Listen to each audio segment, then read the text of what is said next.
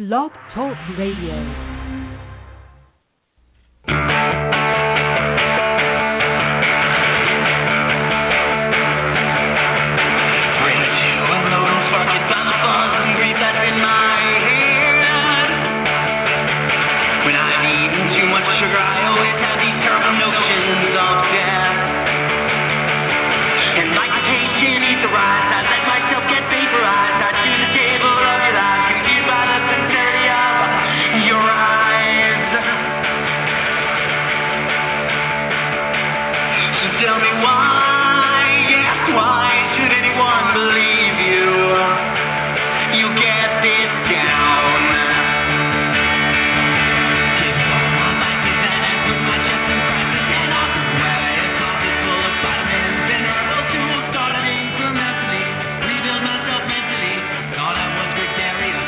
Tonight on Ready to Invade the South and Shot 17 live on April 26, 2012.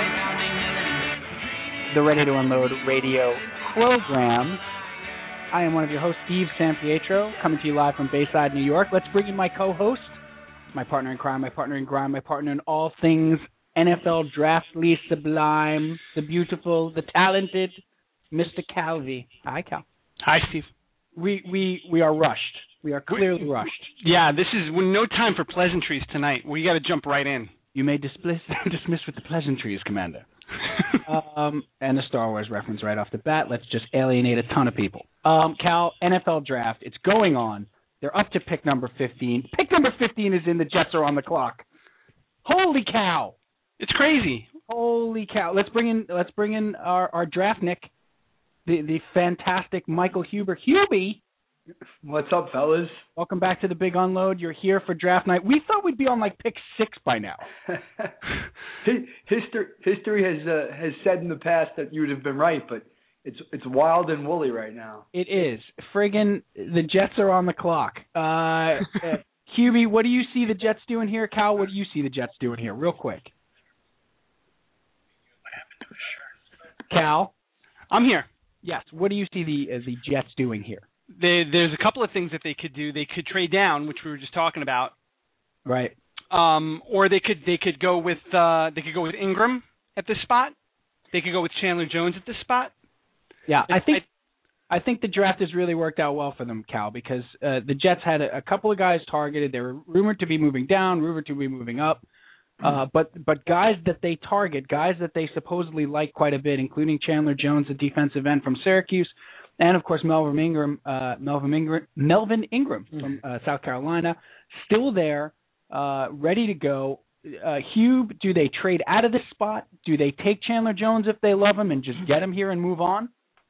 No, I think they take their guy. I mean, I don't like either of those guys, Jones or Ingram. They're both 4-3 ends coming into a 3-4 system, and the last guy the Jets drafted who had that profile was Vernon Golston. So, draw your own conclusions, but I think DeCastro would be a better pick, but we'll see what they do. I don't think they're going to trade out, though. Yeah, I mean, you can make the argument for DeCastro here for sure. They obviously need some shoring up on the offensive line, but I think rumors that their offensive line is in disarray are greatly exaggerated. I mean, they still have 2 Pro Bowl players on that offensive line. They have 2 very serviceable guards. They're switching schemes to a man-blocking scheme, going away from the zone schemes that Schottenheimer ran. They need a right tackle. I mean, I think that's for sure. But they still have one of the best centers in the game who was hurt last year, which hurt them a great deal. Mm-hmm. And I think you can go O-line in this. They have 10 picks. Well, at the end of the day, taking a guard at 16, most teams aren't going to do it. I think that DeCastro is an impact player. He's probably the best player on the board, but you could certainly argue they can get a guard down in later rounds and go after the player they want here who's going to be a pass rusher and be high impact. So, I mean, you could certainly argue that. Yeah, I think, your argument, or not argument, but your statement about the defensive ends all converting into 3-4 linebackers, there's 8 of them.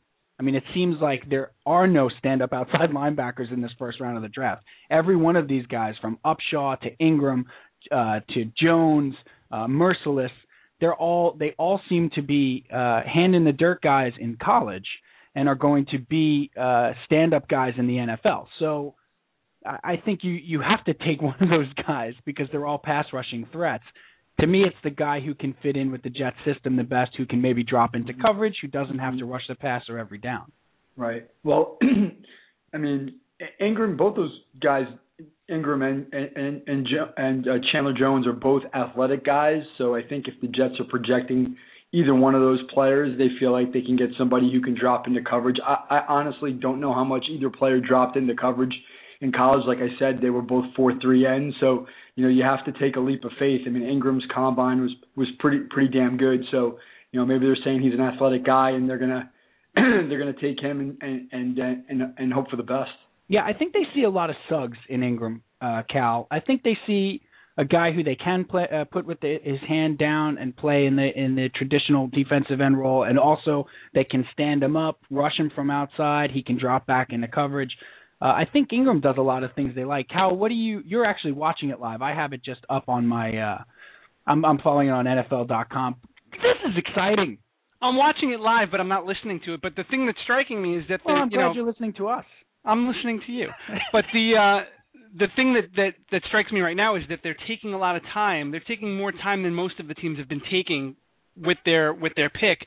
I'm wondering if they're negotiating a trade right now to move down. I see. They're taking. Everybody's been going lickety split here. It's been going fast. You know, I mean, 90 minutes in, we're at pick 16 already.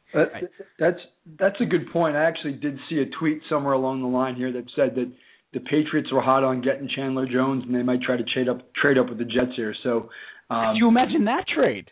That would be quite very intriguing for sure. Right, and the Pats trade into the spot to take the guys that the guy that the Jets supposedly love. Can you imagine that? Yeah, you just can't know though, because if the Jets drop down the board and there's another player they really like, then for them to make the trade, they're going to get picks. Yep. And they're going to be in a spot to get a player that they want anyway. So, right. It's not necessarily, one guy or bust. They might see somebody else with value at the bottom of the first round, and they say, you know what, we'll take the picks and we'll roll the dice. So, right. I mean, you can't argue with trading out and getting more picks. No, and by the way, the Jets have a minute left on the clock here. It's completely against their MO though. It's completely against Tannenbaum's MO. I mean, he has never traded down. He's always traded up. Well, the other thing... So I love it. Personally, if that's what they're doing, I freaking love it.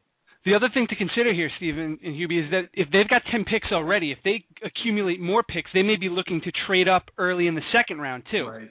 Okay, so here on NFL.com, the draft tracker, it says the pick is coming in. The pick is coming in, gentlemen. Here it is. Let's do it. Cal, we have everything.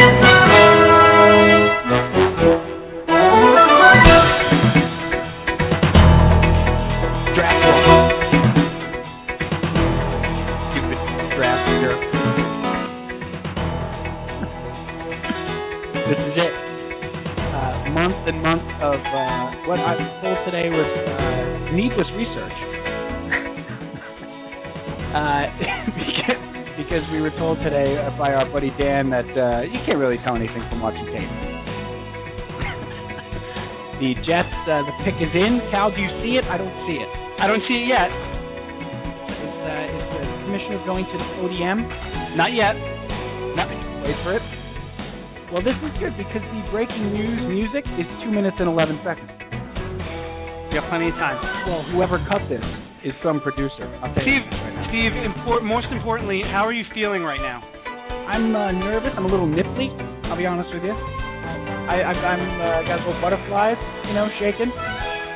Hubie's a Giant fan. He's not sweating it either. No, no, he's fine right now. But Hubie's you're a curveball. They take Copel. I don't believe what I just saw. So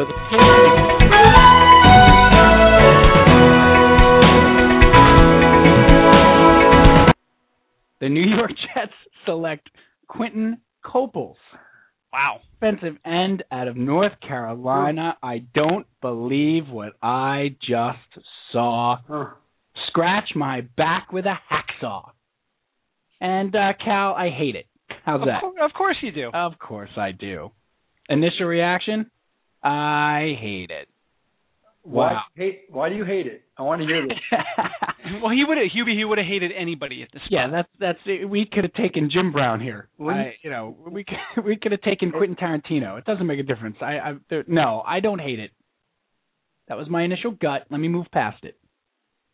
I think this is a situation where they had Copels as the best player on the board at this point and didn't think he was going to be there. Yep. And look, we know what the knock on the guy is, right? The knock on the guy is that he had a terrible senior year and a great junior year. Mm-hmm. Right. So are you getting the guy that played the junior year where he was unstoppable? I mean, he's 6'6", 284. You know, he's a freakish athlete. He's a tremendous athlete. You question the motor. You question his desire to play. Great. Just what they needed. I can tell you right now that footage of the Jet fans at MetLife Stadium, they are not happy with this pick. No. Not with Ingram and Upshaw, both, and Chandler Jones. And Jones. Right. But I think Copels is the best football player of that bunch. He was the most productive in his 4-year career. Ingram was a 1-year wonder. Jones kind of came out of nowhere. This is a guy who's been on the radar since he was, early on in his career at North Carolina. You question the motor. I think you got a guy like Rex Ryan who says, listen, if you can give me that piece of clay, I'll find a way to make this kid play hard. And he is, if you look at him play, and I'm watching it now, he is athletic like Mario Williams is athletic. He's got that kind of size and that athleticism. Are you rolling the dice on a guy who doesn't, may not give you his all every play? Yeah, but I think he's the best player out of that bunch of guys that you mentioned. So I think that's what they're thinking here. Yeah, you know what, Hugh? My initial reaction is always one of disgust. That's for any draft pick. That goes back to Johnny Mitchell. That goes back to Kyle Brady. I'm conditioned to do that when I wanted J.J. Stokes and they wound up taking Kyle Brady. I'm conditioned for this. But the other thing I'm conditioned for is to talk myself into loving the pick, which I said today that no matter who they take, I will, within 15 minutes, talk myself into loving him. You're right. As far as a grade, early on when you saw mock drafts, you saw Quentin Copels going in the top 10. You saw him being the first defensive end taken. And then the combine happens and this happens and you question this and you question that and, he sort of fell out of that without a doubt. But from an athletic standpoint, if you take him after that junior year, Hube, forget about it. You'd sign for that in a heartbeat. I think so. I think that's right. And you get a little nervous when a guy like that falls down the board because maybe there's some things that teams are seeing, that they don't like. But ultimately, the draft to me comes down to productivity. A guy like Copels was productive his whole career, and you've got to go with that first, which is why I don't like the pick of Ryan Tannehill. We don't have to get into that, but the guy didn't produce. He played 19 games, and now you're putting him in the top 10 based on what? So if this guy produces, and you've got a defensive staff that knows what they're doing, I think you take the guy who's the most productive player and the guy who's got the biggest upside, which I think he does, and you go with it. Yeah, could he be a bust? Sure, but you've got to pick in that spot, and they're saying, hey, he's not the 16th pick, he's the 8th pick. Let's take him and hope for the best. That's the Giants' philosophy. So it's been working for them. Yeah, no, you're absolutely right. And again, it's so tough with the draft because it's all about measurables, right? Like it's all about, the combine is a freaking cattle call, and you see this guy jumps this and this guy runs that, and it doesn't matter when you put the pads on. I think it does, but it doesn't matter as much. You know what I mean? And you wonder, what I wonder, guys? I really wonder what his interviews were like because he they tweeted it the other day that he said he liked Rex Ryan's bravado and he had a good interview with them and now, of course, I'm looking on Twitter, guys, and forget this was a no-brainer. Everybody knew it. Of course they did. It's Jay Glazer. The Jets loved Copels all week and targeted him the whole week. Copels was a great fit. Everybody knew it. I knew everything, and you knew nothing. It's so ridiculous. Twitter makes drafting ridiculous. Guys, we got a couple of calls here. We got a couple of calls lined up. This is exciting news. Let's take the guy from the Jets blog, He writes for thejetsblog.com on sny.tv. And let's welcome John in. And hey, John, welcome to Ready to Unload with Cal and Sanpete and our buddy Hubert tonight. What's up, man? Shocked? Stunned? I don't know what to say. I mean, this goes back to when the Jets passed up on Warren Sapp and took Kyle Brady. You think it's going to be that? I love Jets fans. I mean, I don't think it's. Let me first start off. I had the Jets picking Copels in my mock draft. Okay. But I also believed at the time that Ingram would be gone by then. Right. I thought Ingram was going to go to 12 to Seattle. I thought Seattle loved him that much. But with all the trades that happened throughout the first 10 or 11 picks, Seattle went to 15 and they took Irvin. I think Copels can be a special player. As we all know, his junior year, he was great. I mean, he was fantastic, and people were calling him a number one pick. However, then in his senior year, his last year at North Carolina, he had a serious downturn. I mean, no one had any idea what was going on with him, and then his questions about his motor started coming up, and his work ethic. But as I've said, and people on the jetsblog.com know that I mentioned this about Copels as well, and my followers on Twitter know this as well. I believe that Rex can turn this guy around. He has freakish ability. I believe that what they'll try and do with him is on first and second downs, they'll have him as a starting D end. Then on the third down situations, they can switch him into D tackle. I think the guy has freakish ability. Then as well, remember, the Jets hired a new D-line coach, Carl Dunbar, formerly the Minnesota Vikings. And as we know, he worked with the Williams brothers and made them to two dominant forces on the D-line. You also work with Jared Allen and just honed Allen's potential, and Allen exploded with Minnesota. Yeah, no, John, there's a lot here, and again, thanks for joining us. John writes for thejetsblog.com, and we're all fired up. We did not see this coming. With Ingram on the board, with Upshaw on the board, are you? How big of a surprise is it for you guys over at Jetsblog, you and Bassett and Steiny and stuff? How big of a surprise is it? I mean, did you guys just blow up Twitter to each other or what? I think we pretty much did. Steiny had reported and Brian had reported throughout the week that they were also starting to get in love with Chandler Jones at the end out of Syracuse.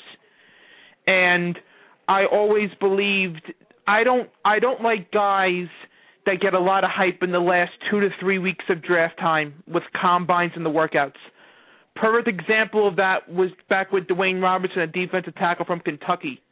Mm-hmm. At the time, Dwayne Robertson didn't have a lot of stats at Kentucky, but he had a great combine and a great workout. He shot up draft boards. Jets his number 4. I'm sorry, go ahead.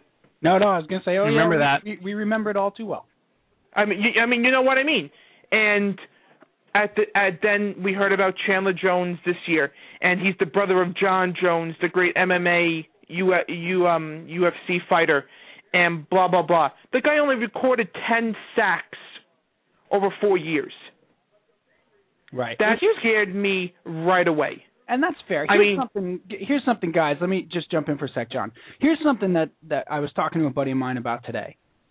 And we were saying, oh, well, they go with this defensive guy. I was telling him I really didn't love Upshaw, whatever. I mean, what the hell do I know? But I didn't really love Upshaw. And one of the things we were talking about is looking at the defense that the guy plays on.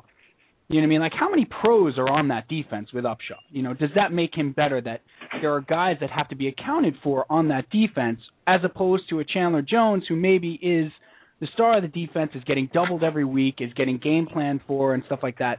And I think that has to factor in somewhere. Same thing, we were talking about Merciless, who I liked from like February.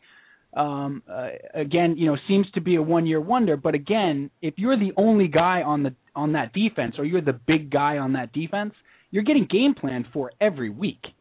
And so your stats might not reflect your ability on the next level. Like, I think just to keep that in mind. I don't know what that means for Copels. I'm just talking overall, what that means for some of these defensive ends and stuff like that. Like, that's why, I mean, Hubie, right? Like, that's why guys love Alabama players, because they're playing under Saban, playing in a pro-style defense, but that defense is loaded, you know? So I think you have to gauge the level of productivity. So the point about Chandler Jones having 10 sacks in 4 years, I mean, that would be concerning to me too. And I made the point before John came on that, to me, productivity is the number one indicator of what a player is going to do. And yeah, I think to a certain degree guys get game planned for, but you still produce. I mean, there are guys who've come through the draft, year over year, who were getting double teamed every play because they were the best player in in college football, and they still produced. So, I tend to agree that, I would rather have the guy that produces than the guy that doesn't, even if, there are other considerations there. I think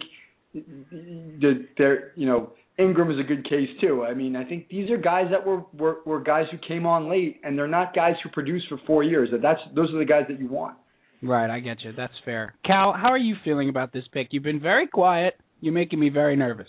Well, no, I'm taking it all in. I'm listening to all of the analysis here. It sure sounds like everybody is just trying to talk themselves into this pick. That's what it's coming across as. And you know what? We don't know. We don't know what to think right now. We've been thinking so many different things leading up to this draft, and this was not one of them. Right. So we're still processing what's going on. I think I'm just surprised why Ingram continues to drop here. Yeah. What do you think about that, John? I hate to interrupt really fast. The Chargers will select Melvin Ingram. Pro Football Weekly just posted it on Twitter. Melvin Ingram will go to San Diego. That is an excellent pick for San Diego. Yeah. I understand you guys bring up the point that we're talking about this pick and we're talking into the pick, but I would have taken Melvin Ingram over Quentin Coples. Okay. As you guys probably heard about, Rex went down to UNC's Pro Day. Rex had Coples work out also in the linebacker drills. Also, as you guys probably know, the Jets also put in a late request for Quentin Coples meeting and workout at Florham Park. Right. So there was definite interest in him. I thought, as I said in my mock, I thought that Ingram would be gone at this point, and I thought they would take Coples over Upshaw. And you guys made a great point there, because with Upshaw and that Bama defense, I mean, that defense could have beat the Indianapolis Colts offense. I mean, that defense was superb. They had Dante Hightower, who's going to be a first-round pick. You had Dre Kirkpatrick, who was just picked by the Bengals. I mean, they had solid picks all over the place, up and down. Yeah. I'm just a little confused, and I think all Jet fans are, because all we heard all week. We always are. I mean, of course. I mean, it's the Jet mantra is that we're always confused, and this team makes moves. Like you had the whole Tim Tebow thing, which is for another podcast altogether. That's something else entirely different. Or a series, actually. But I mean, am I excited about Coples' ability? Yes.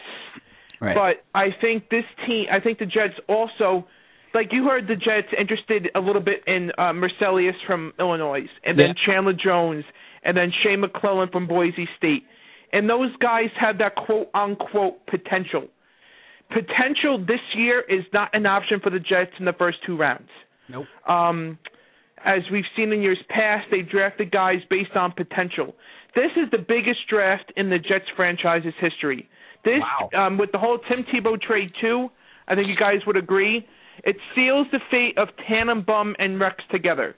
In this draft, the Jets cannot miss. I would say in the 5th or 6th round, you can draft a guy that has potential, quote unquote. But tomorrow in rounds 2 and 3, you can't be drafting on potential. I don't want to see the Jets draft guys who have good pro days and doing good things at the combine. When I look at a player on tape to be drafted, I look at the game tape. I look at the game tape over the 4 years, over the 2 or 3 years, not about the combine or private workouts. No, and so I think it shouldn't be. Those are going to be highlight tapes. I mean, that's like going and saying, I go listen to Pearl Jam's greatest hits to find out what kind of band they are. You know what I mean? Go listen to 10, go listen to Versus, and tell me what kind of band they are. Yes. You know, go ahead, Cal. I'm sorry. No, I just wanted to ask John a question. You're saying that this is such an important draft, and it's certainly the most important draft in Rex Ryan and Mike Tannenbaum's career. So you're suggesting that they're pretty much hitching their wagon to Quentin Coples. Is that? Well, no, I don't mean to be funny, but wouldn't you say that's a pretty big risk at this point? I totally agree, and let me rephrase that a little bit. Let me rephrase it.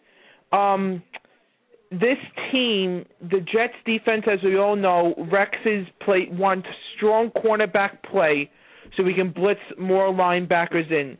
I mean, without Darrelle Revis, I truly believe this defense would be horrible. It would be a defense that is lousy.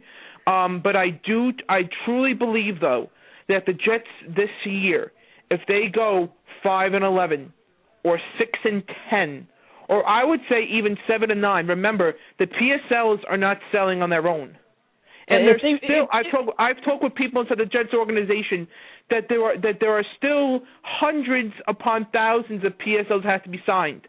I also think that was a small part of the whole Tebow thing, but I truly believe that this year is a make or break year for Rex and Tannenbaum. Now, I'm not sure if they're really fast. Just give me 5 seconds. Yeah, I'm not sure if they're going to put all their hopes in Coples, but with this pick, they are really hoping that he pulls something off. They really are.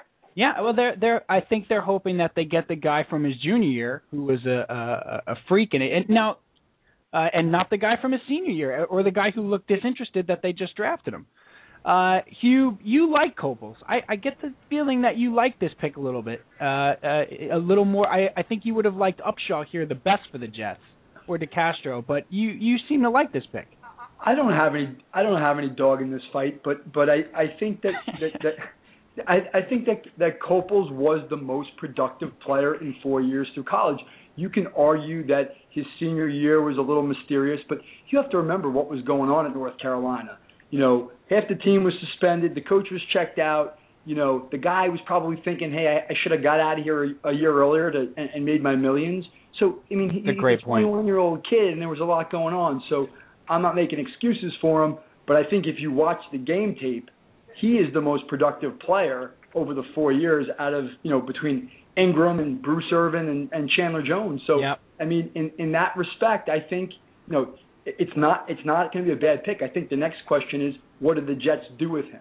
Well, because I don't necessarily see him as a 3-4 defensive end. I see him as a stand-up player, even though he's 280 pounds. And I'll be curious to see. I mean, obviously they're going to move him around, but I'm curious to see what they actually do with him. Yeah, I totally agree. What were you going to say? No, that was my question for Hubie, is what he saw. Yeah, Coples obviously has a lot of talent and potential, and do you think a guy like Rex Ryan is going to be able to really harness that potential with this guy? But we don't know what they can do with him. That was what I was going to ask you. Well, yeah, I mean, it's going to be interesting to hear what his intentions are, because I don't see him as this stout 3-4 end, and he was a 4-3 end in college. He's sort of a tweener in that respect. I think he's athletic enough to play outside linebacker in a 3-4. He's big, but so is Mario Williams. Now, I'm not saying he's Mario Williams, but Wade Phillips stood Mario Williams up as a 3-4 linebacker, and he was figuring things out. He was that athletic. I think that's what Rex Ryan's thinking. I mean, we'll probably find out tomorrow morning what he's really thinking, but that's what I would think he would want to do with him. And then I think he would put him down on third downs and let him rush with his hand down. Yeah, I think, Hugh, I think you're absolutely right. I don't think they're going to use him as that traditional D end. I think that Rex sees a guy with freakish athletic ability and size that you can't, and as John pointed out too, you can use him at D tackle. I mean, he's big enough to use at D tackle on passing downs. He's big enough to use at defensive end with his hand on the ground, or he's he's athletic enough to use as an outside linebacker on certain downs. I mean, the question mark with this guy, and you made a great point, Hugh, that nobody has brought up about the situation at North Carolina and how he probably should have come out after his junior year. Okay, but I think what the Jets saw, the question with this guy is his motor. I mean, it's clearly his motor, and you're talking about a franchise that is scarred by one Vernon Gholston. I mean, they're completely scarred by Gholston. If this guy doesn't show any sort of emotion immediately, he better get in a fight like the second day of camp. Do something. You know what I mean? Too bad Rob Turner's not here anymore, because get in a fight like the second day of camp to prove to everybody that you care about football. Mm-hmm. But Hugh and John, I think you guys are absolutely right in the sense that they had him as number one on their board. They had their pick of the litter, and they stuck to it. They stuck to their board. They went with the guy that they had the highest, who probably has the most upside as well. So it's exciting. I tell you what, it's exciting. John, we're going to let you split, and we're going to bring in. But before we go, I want to once again plug the blog on sny.tv. It's thejetsblog.com. You and Brian Bassett and Steiny, you guys do a fantastic job there. One last question for you, John. Going into round 2 tomorrow, now that they've taken Copels, and you made the excellent point that, look, they just gambled a little bit, so they better take some sure things in the second and third round. Where do you see them going in rounds 2 and 3? I think now this Copels thing, I think most of us thought that they were most likely going to go with a D end or an outside linebacker in the first round. Second round is tricky. I mean, in this draft, as you guys know, this draft is deep all over the place at different spots, up and down. I don't think you can go wrong here in the second or third round. Just some guys that I've been looking at tape. I know we have a lot of running backs, but Powell did not impress me at all last year. 3 guys that jump off the paper. David Wilson from Virginia Tech, Lamar Miller from Miami. You also have my guy, LaMichael James from Oregon. I looked at tape again and again, looking with him and Tebow could be great. Looking at wide receiver. A guy that not a lot of people are talking about is Brian Quick, wide receiver from Appalachian State. Mel Kiper Jr. has him ranked as the 4th best wide receiver in this draft. He is a guy that I think the Jets could be interested in the third round. It depends how things break, and I would not be surprised, too, with all they have their compensation picks, which they cannot trade. But do not be surprised around 2 or round 3, they do trade up a player that they really like, a player that they covet, they could also bring in. Awesome. Well, John, thanks so much for the time, my man, and good catching up with you. We'd love to have you back on the Yeah, what do you got? Yeah, I totally forgot one more guy, and I'll leave it with this. And You guys were great tonight, and I'd like to do this again in the future. Trumaine Johnson, cornerback out of Montana. Mm-hmm. Look up tape on him. I'm telling you, the guy has freakish ability. He's 6'3", 216, can easily make the switch over to free safety. Right. Trumaine Johnson, cornerback from Montana. And, guys, thanks a lot for having me tonight, and I'll do this again in the future. Have a good night, guys. We'd love to have you on. Thanks, John. Thanks, John. So good stuff out of John there. Let's go right back to the phones, Cal. And we should say Melvin Ingram has gone to the chart. Now, of course, the draft has slowed down. Now. Uh-oh. What is this music? Oh, our producer must be producing again. Yep. Make it louder, producer. There we go. I've been staring at my roster all night long. Oh, try to DJ. figure out what's going wrong. That's on yourself. I can't think about a single thing. Who is this singing? Melvin Noble or except for my fantasy football team. Nice. I've never heard that before. What is that, Paul? What is that? Do come in and tell us what the heck that is. Where is he? Hi, everybody. Hey, it's Drunk PJ. Let me tell you a thing or two that I never liked about you. With the pudding and the drinking and the draft. That is a song that's called the Fantasy Football Song. Of course it is. Magnificent. Yeah. And who wrote that? Oh, it's by Captain Somebody and his band of bedoozles. I don't know. Captain, best band name ever. Captain Somebody and his band of bedoozles. Racket. Go back to your phone call. You don't want to talk to me tonight. I've got nothing interesting to say. We're going to talk to you in the second half of the program. Right now, it's just too exciting. Melvin Ingram, Melvin Ingram. Why can't I say that, Cal? Well, because he's not a Jet, that's why. And also I turn into Jerry Lewis, apparently, when I try to... Melvin Ingram! With the lady! By the way, fellas, going back to the draft, there was a trade, and the Patriots have traded up to the Bengals spot at 21, so the Patriots are going to be on the clock now. Who did the Titans take there? Shea McClellan goes to the Bears. That's a great pick for them, by the way. Yeah. Tremendous pick for them. My buddy Brian, who I work with, a big Bears fan, he's going to be thrilled with that pick. Who did the Titans take, Cal? Well, we're waiting on the Titans pick. It's in. They just haven't announced it yet. Still on the clock. Well, while we're doing that, let's bring in one of the biggest Jet fans I know, and Hubie knows this guy too. It's science. Let's bring in our buddy Hammer. Hammer. Maybe you guys haven't heard. I'm kind of a big deal. You are definitely a big deal. Quentin Coples. Who saw that coming? I love it. I love it, Sanpete. I love it. There are two guys I wanted. It was either Ingram or Coples. I don't buy what the blogger said when he first came on. He's been productive. Not only has he been productive, I don't want to hear that he's a Vernon Golson. Vernon Golson did nothing, and even when he was productive, he wasn't the half the player Copel did. All right? There are things we do not know, Sanpete, and the fact is this guy was a beast. Yeah. No, it's true. You know they are going to motivate this guy. And I don't have to talk myself into liking this pick. I love this pick. All right, I love that the enthusiasm that Hammer brings. I love it. Hubie, Hammer's here to talk about Quentin Coples. You boys are old friends. Go ahead. Don't let anybody on this show. I'll tell you, the ratings just went down about 9 points. we just lost New York. We did get the Jewish population back though with the Hebrew Hammer.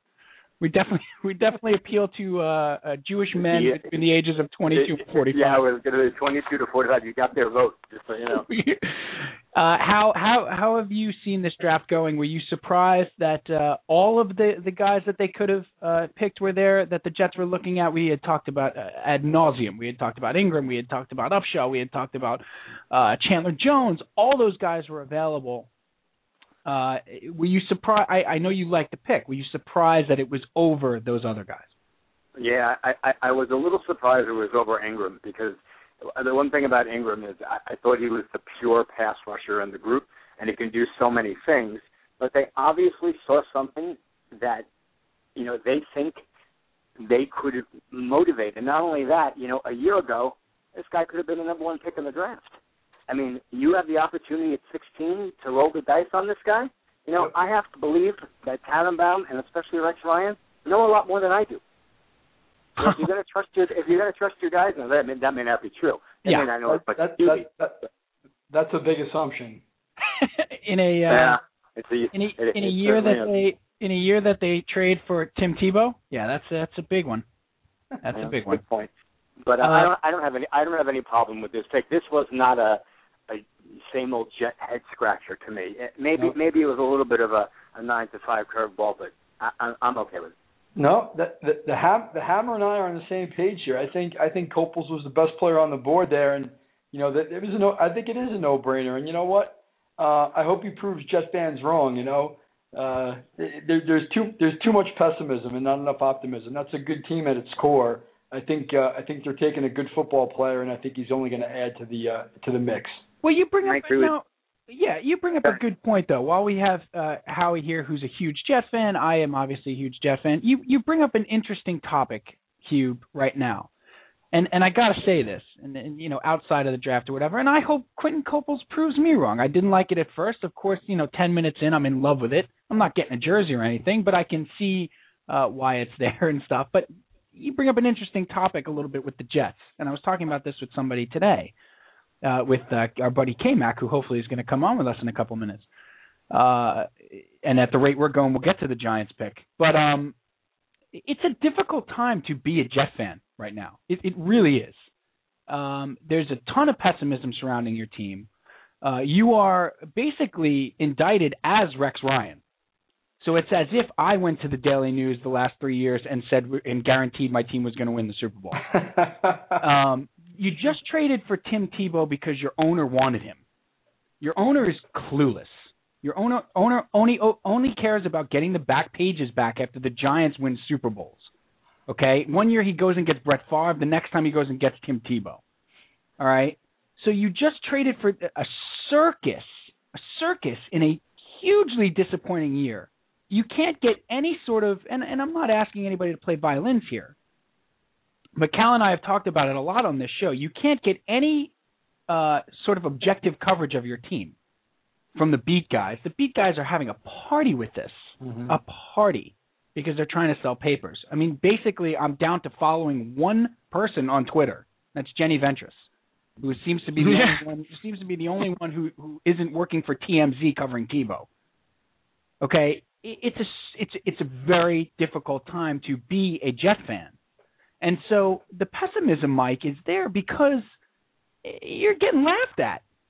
You're getting laughed at consistently, and then you go and make a pick like this of a guy who supposedly doesn't have a great motor and supposedly isn't that into football and stuff.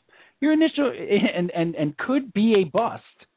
Your initial reaction is, can't they just do something solid? But hang on. Any of those guys could be a bust. I that's right. Totally agree. At 16 in that spot, none of the guys that you're going to take, whether it's Copels, Jones, Ingram, what have you, are guys that are sure things. Okay, of course. They all have warts. Okay. Yep. And the logical Jet fan knows that, Hugh. I'm just saying you have to understand where the pessimism comes from right now. Well, and you make good points. It's probably it would be easy if I was a Jet fan to be angry as well, because they're doing a lot of silly things. But at the end of the day, you have to go back. You have to go back and look at what that team is. I mean, they're 2 years removed from the AFC Championship game. There's a lot of talent on both sides of the ball. Yep. What they need to do now is just rebuild in certain positions. They took the best player on their board, I'd have to imagine, and you have to see it play out. Plus, they have a lot of picks in this draft. They're going to do a lot of things. Now, hopefully, they can make some picks that are, that are going to make people happy. But this wasn't a sexy pick. It was the best player on the board, I think, and you see how it plays out. Totally agree. Just I get what you're saying, and Howie, you can speak to this too. I know you can, Cal, as well, and I will let you. I'm sorry I'm talking so much, but I would love to be optimistic about the Jets. I really would, because I totally agree with you. And Howie, you and I say it all the time.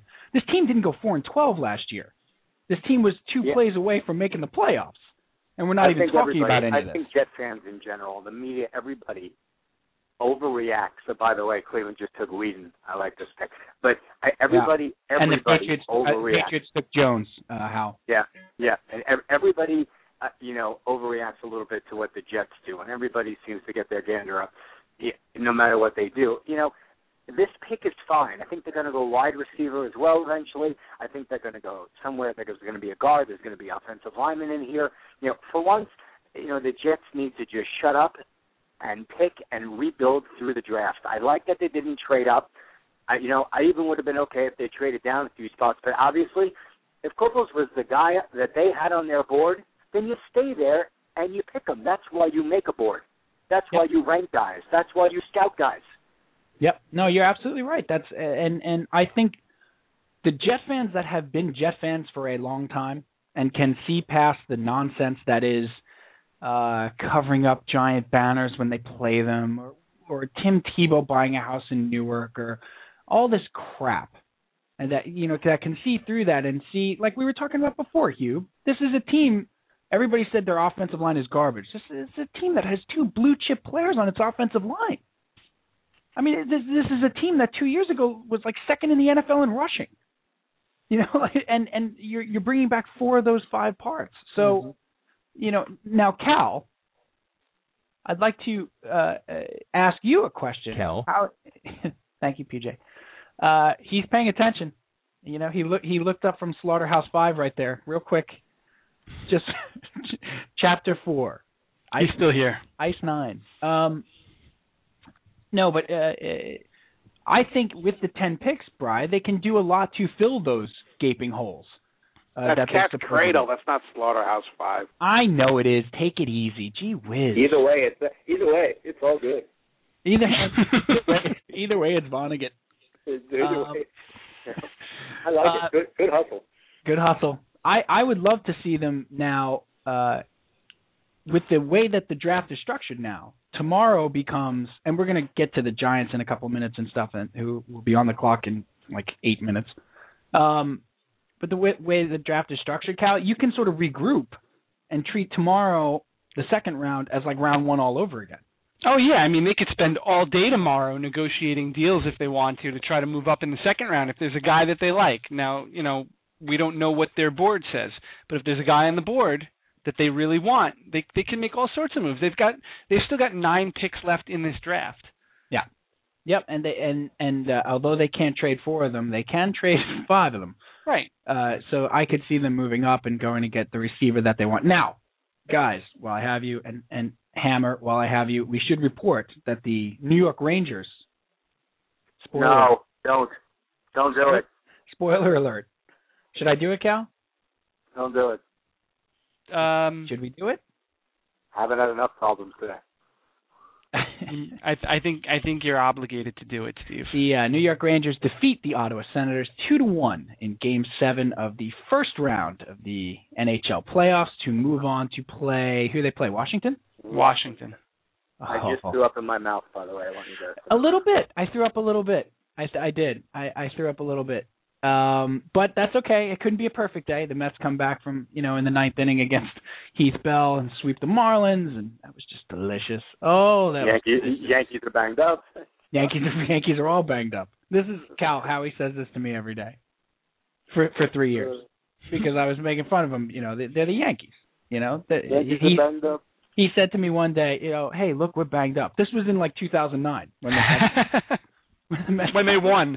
Right, and when the Mets had Wright, Reyes, Beltran, Santana, Ed Kranepool, everybody was on the DL. Yeah, but we were banged up. You had the nerve to come to me and say the Yankees are banged up. Hey, Yankee fans, Hammer and Hubie, Pineda, discuss. How we feeling about that? Oh, fabulous.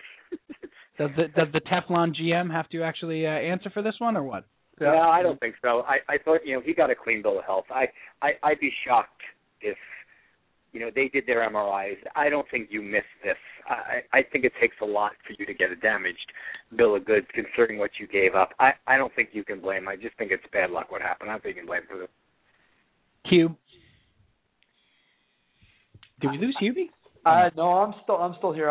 You guys changed gears. Switched gears on me here. I'm sort of with Howie on this one. Although I have a hard time believing that there wasn't some damage in that shoulder when they got him.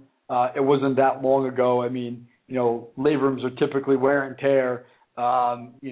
Did he tear his labrum out of nowhere? In spring training. I know that firsthand, Hubie. What's that? I know that firsthand. Exactly. So, but at the same time, I think it was a fair deal. They'll fix his shoulder. He'll be back next year. He's a young guy. I mean, to get a power arm like that at a young age, I think it's still worth the risk. I mean, Montero's no sure thing either. Although he looks pretty good so far. And Sanpete, you know what? I had my surgery 5 years ago, and I'm throwing at least 37 miles per hour. This is all going to work out. You do bring it. What were you going to say, Cal? No, the big question is, after the Cliff Lee non-trade and now this one, are they ever going to deal with Seattle again? You're right. Sleepless in Seattle, never again. Yeah. Seems to be a problem. So now a couple of tweets of note, guys, here as we're moving on in the draft, and the Whedon selection for the Browns is a fantastic one. Nothing like getting a 29-year-old quarterback to come in there and compete with Colt McCoy. But I mean, look, that guy's fascinating to me. It's just fascinating to go play minor league baseball for like 5 years and then be like, I mean, basically, what he's what's his name? He's Scott Bakula. I mean, he's like a 29-year-old quarterback playing in college. Right, playing both sides of the ball. Yeah, he's Chris, exactly. But a couple of tweets of note here. Hugh, you'll love this one. From Manesh Mehta, who I don't follow anymore because, let's face it, he's a muckraking hack. Rex on Copels. Quote, he's going to have his hand in the dirt. Won't be a stand-up linebacker. Oh, I stand correct. And scene. And Rex Ryan says, Hubie, sorry, pal, maybe next time. But you got a Super Bowl trophy, so you're not sweating it. Well, let's see. Rex Ryan, Mike might not have been there when I made that promise about promising Copels he would take him. Oh, supposedly they had guaranteed Copels that if he was there, they were going to take him, and they had told him that. I guess he's referring to Mike Pettin at that point. Cal, what do you think? Must be. Rex says Copels will play with his hand in the dirt, won't stand him up. Compares him to Sean Ellis. Great, because Sean Ellis was a huge impact player for us. It was great. Sean Ellis, look, I don't mean to bag on Sean Ellis. He was a solid pro, but they need an impact pass rusher. By the way, I think also drafted with the 16th. Yeah, well, that was the year of 4 picks, right? That was the year of 4 picks in the first round. He was at 16. Little trivia there. Who were those 4 picks? Pennington, correct. Obviously, Ellis. Sean Ellis, that's right. Hubie knows this. Israeloff? Israeloff was taken, right, out of Pilgrim State. That's right. The Jew out of Pilgrim State. the Jewish guy out of St. Mary's Home for the Blind. Right. Hubie will not only tell you who they were, he will tell you what schools they went to. Because you're a freak like that, Hube, right? Like you know all the schools that the guys went to. The schools is the easy part. I don't know that I know the answer to the question, though. I know the schools, too. They had 4 picks in the first round. That was not Parcells' first draft. That was his second draft. Right. And the 4 picks were Sean Ellis. Right. Tennessee. John Abraham. Yeah. South Carolina. Yeah. Pennington out of We Are Marshall. And the if a tight end falls over in the woods, does anybody hear him? Anthony Becht. Anthony Becht from West Virginia. West Virginia, correct. who upon catching the ball would immediately fall down. Immediately. His yak was -2. That's right. He had a negative yak. He ran backwards. I never forget. Every time he caught he was like Franken Brady when they drafted Brady out of Penn State, another tight end. That a long, rich history. Thank goodness Keller's been good because they have between Johnny Mitchell, Kyle Brady, and Anthony Becht. Oofa. Yeah. Oh, by the way, the Castro to Pittsburgh, great pick. Boy, wow. 94. And much needed. Tremendous pick for them. Hube, you remember probably some of the Giant picks from those years. They didn't exactly cover themselves in glory in the late 80s, early 90s in the draft. Jared Bunch. One of my favorites. Derek Brown. Derek Brown was the Johnny Mitchell year. Yeah. They both took tight ends. They had some winners for sure. And my favorite of all time, McWalters tells the story so great. I hope he calls in. Kev, if you're listening, call in. But McWalters. New England moved up again, Sanpete. Oh no. He tells us. McWalters tells the story about when they took Cedric Jones, and he was reading the scouting report, and he's like legally blind in one eye. Like after they drafted him, he's like, what? Like how did what are you talking about? What do you mean he's blind in one eye? Like he was like all excited for his draft pick, and then he read the scouting report, and he was like, blind in one eye? We drafted this guy? I love that. I love you guys. I'm gonna go get my beauty sleep. We all well, that's gonna take a while. You better get to bed. That's my point.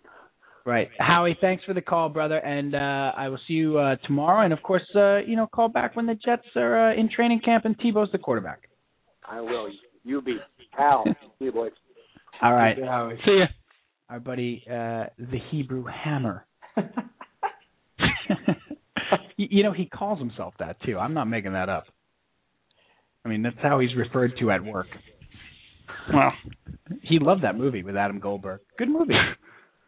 Underrated. Hubie, what's going on? What's going on with what do you call it? The Giants? Because we're getting close here. Oh, the Patriots just traded up and took Donta Hightower. Wow, quite a haul. Yeah, we're getting close to the Giants here, and it's hard to tell what they're going to do because they typically are a best player on the board type of team. So, it's really hard to predict. They're not gonna make a pick based on need, most likely in this spot. So we'll just have to see how the next 5 picks play out, and we'll see who's left. I mean, from that tweet you sent me earlier, it seems like Rich Cimini is pretty confident the Giants are not going to draft a tight end, which I don't necessarily have a problem with. But Fleener looks to be the real deal. They were talking. I heard some talk about corner. I think they need a tackle, but I'm not necessarily sold on any of the tackles here. So, I mean, if they stick to their philosophy of best available, I'll be happy. I just want to see them add another good player. That's what they've been doing, and it's been working out for them. Right, and on that note, let's bring in the other New York Football Giants lover and Draftnik, our buddy Kev. Hey, Kev. Steve-O, what's up? What's up, partner? Welcome back to the program. Well, it has been. I was on hold there for a while. I was just about to. I was going to jump ship and call back in. Oh shoot! I didn't even see you there. I'm sorry, buddy. Welcome in. Crazy draft night. Loving it. Your Giants are on the board in a couple of picks. I don't know if you just heard Hubie, Hubie, Kev. I believe you guys have met before, but. We'll turn the program over to you to talk Giants. Well, the Giants have some interesting names on their list that they might not think were going to be there. So don't be surprised if they go after one of these defensive ends that have flipped that were projected in the teams, or they could stay true to their board. I know they were looking at wide receivers extensively. Stephen Hill is still on the board, so he could be a name. That wouldn't shock me. Ruben Randall is another wide receiver that wouldn't shock me. So, but with all the ends still there, they might stay true to their board and take a pass rusher. Now, let me just we're gonna let you guys spin off in a couple minutes, but before because we got a couple of picks before the Giants go. What's the time, Cal? Well, how are we doing on time? What do you mean? What time? We're on the 26th pick. Houston's on the clock. And it's 10:27. Wow. And it's 10:27. We may make it.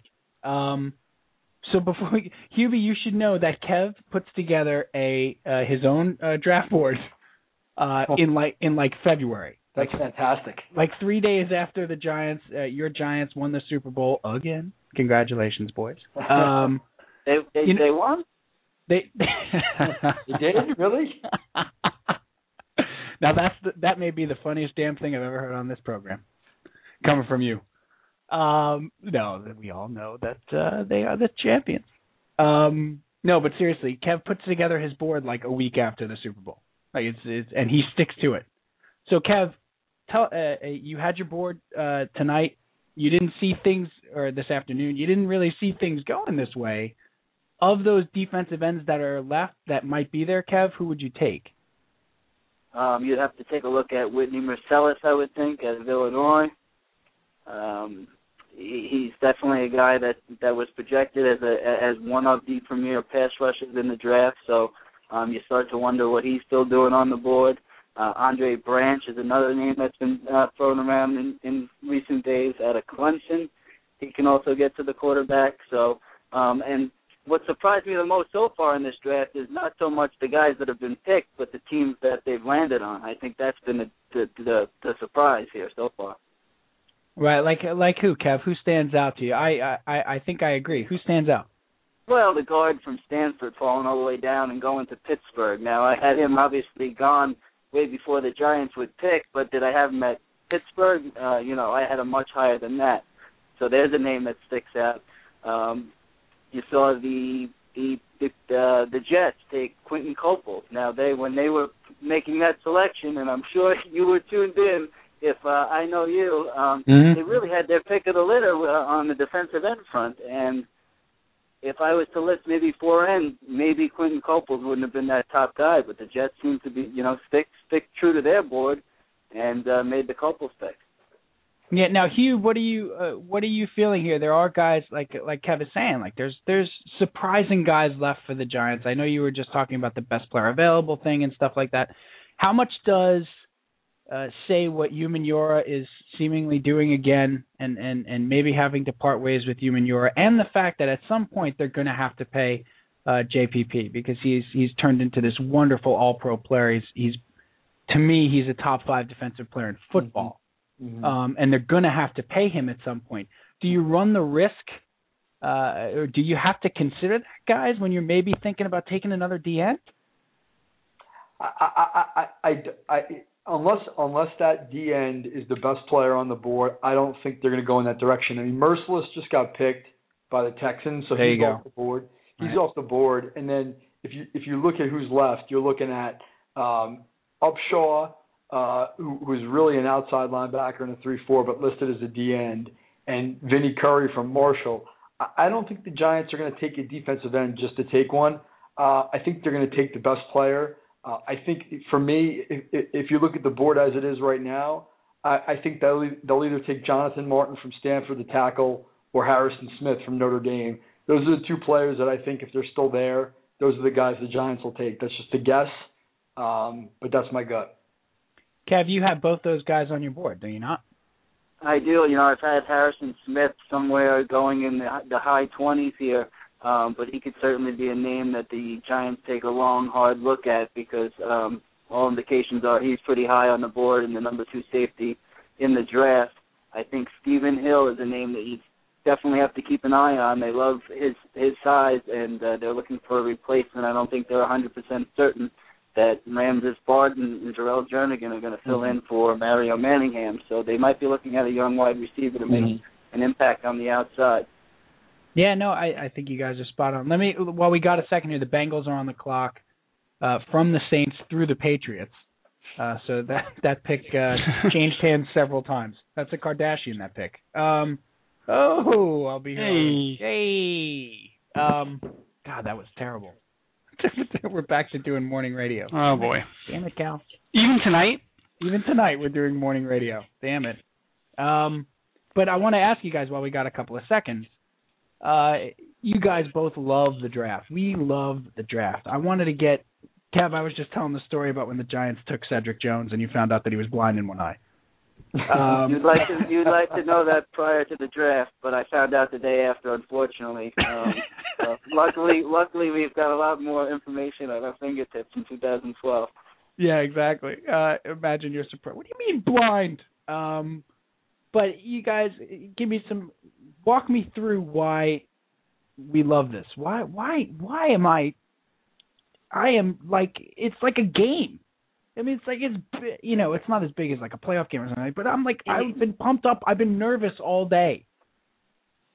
Well, all you have to do, you see all the storylines each team, each franchise has. It's kind of, a real-life soap opera in the sports world with all these teams and the way we get information, in 2012, we know everything about these guys more so than ever before. So with the popularity of the game, following where these guys started from and where they were picked in the draft and kind of following them as they go along and seeing which teams make it to the Super Bowl, I think it just, if you're a diehard NFL fan, it just makes it more fun. Yeah. I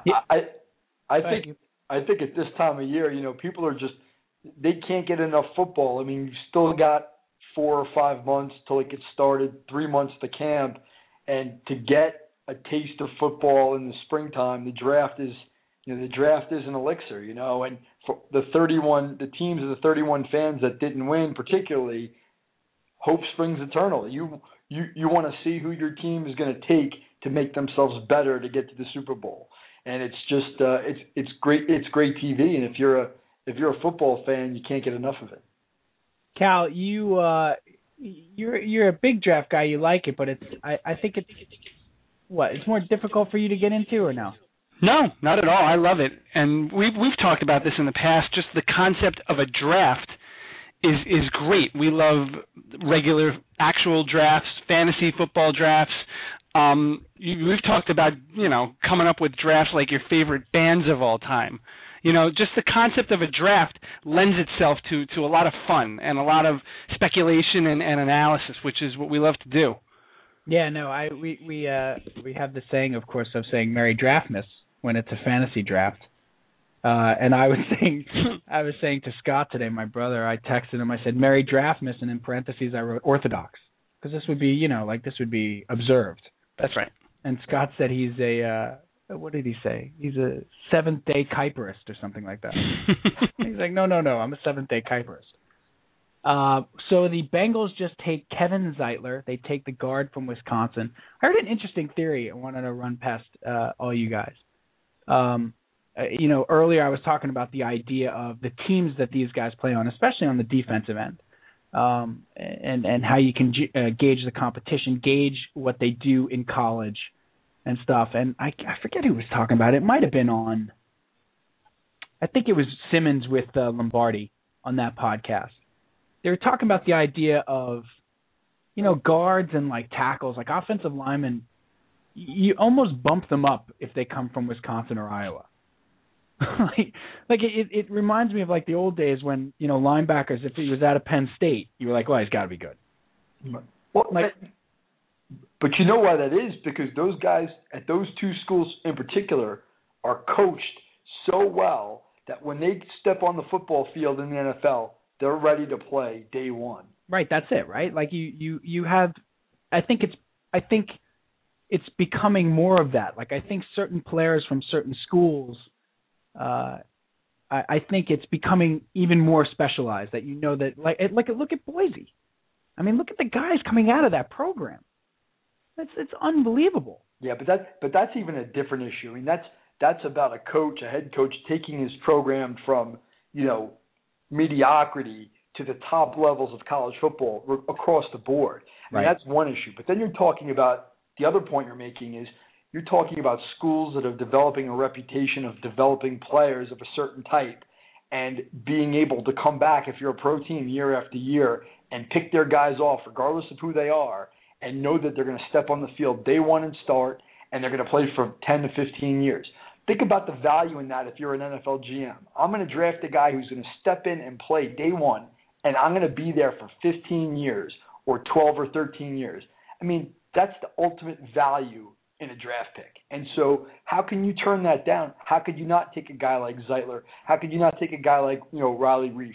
Guys who are going to just be solid pros for a long time. I mean, there's a lot of value in that. It's not sexy. There's not a lot of tremendous upside, but they go out and they help you win football games. Yeah, and I think that's a great point, Hugh, because I think that's especially true with the lines. Guys, like especially true with the offensive line or whatever. Like this, this Zeitler kid might be a real nice player and stuff like that. But if he was at another school, I don't think he's getting taken in the first round. I'll be honest with you. I think the fact that he's from Wisconsin and exactly what you just said, Hugh, that you know what you're getting, and maybe he's not going to be an All-Pro, one of the great guards of all time, but you're probably going to get a starter that you can plug in for 10 years who's going to be serviceable at worst and maybe an All-Pro at best.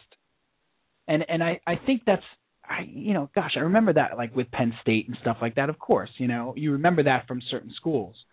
But I just think it's funny how those Big Ten, like sort of corn-fed mule schools, like these Big Ten schools in the Midwest are sort of famous for producing these beefy linemen. And I think it's just appropriate, It is. They've developed that reputation, and they do it well, and they're not shy about it. They take pride in it. Yeah. Now Packers are. Go ahead, Kev. See, what I was thinking though is you do have to be careful when you're talking about the offensive lines, those steady, sturdy positions. Like, there is something to be said to putting a value system on like the skill positions versus the guard positions, whereas it seems much more safe to pick a guard and be content with that for 10 years, where you can, where you see in many cases you can get that guard in the fourth round as a franchise and have that guy play for a dozen years too, where in the first round there is the temptation and the value of picking the guy that's going to make a real difference, making plays with the ball in his hand, the wide receivers, the quarterbacks, the running backs, things like that. Yeah, well, I think the only time that those guys get drafted, to your point, and it's a really good one, is when there's a need, right? A team like the Bengals made the playoffs last year. They've got a lot of pieces, right? At that spot, they took Kirkpatrick first, then they take Zeitler. They're going to take a guy that's low risk and it's low reward, really. But if you can plug him in and start him from day one, he fills a need. And you can absolutely wait till the third or fourth round to get a guard, right? And you're probably going to get some comparable level of performance if that player is of any, substance. But, they're going to go for the guy that's coming out of the school that's known for it, and they're going to plug him right in day one. They don't have to worry about him from a mental maturity standpoint. They know he's going to step in and be able to handle it. Whereas if you take somebody who's who's a little bit more of a developmental project, are you going to get them to be a starter one day? Sure. But maybe there's more of a learning curve, and maybe the need is there and they don't want to wait. I think that's the only difference. How long do you want to wait?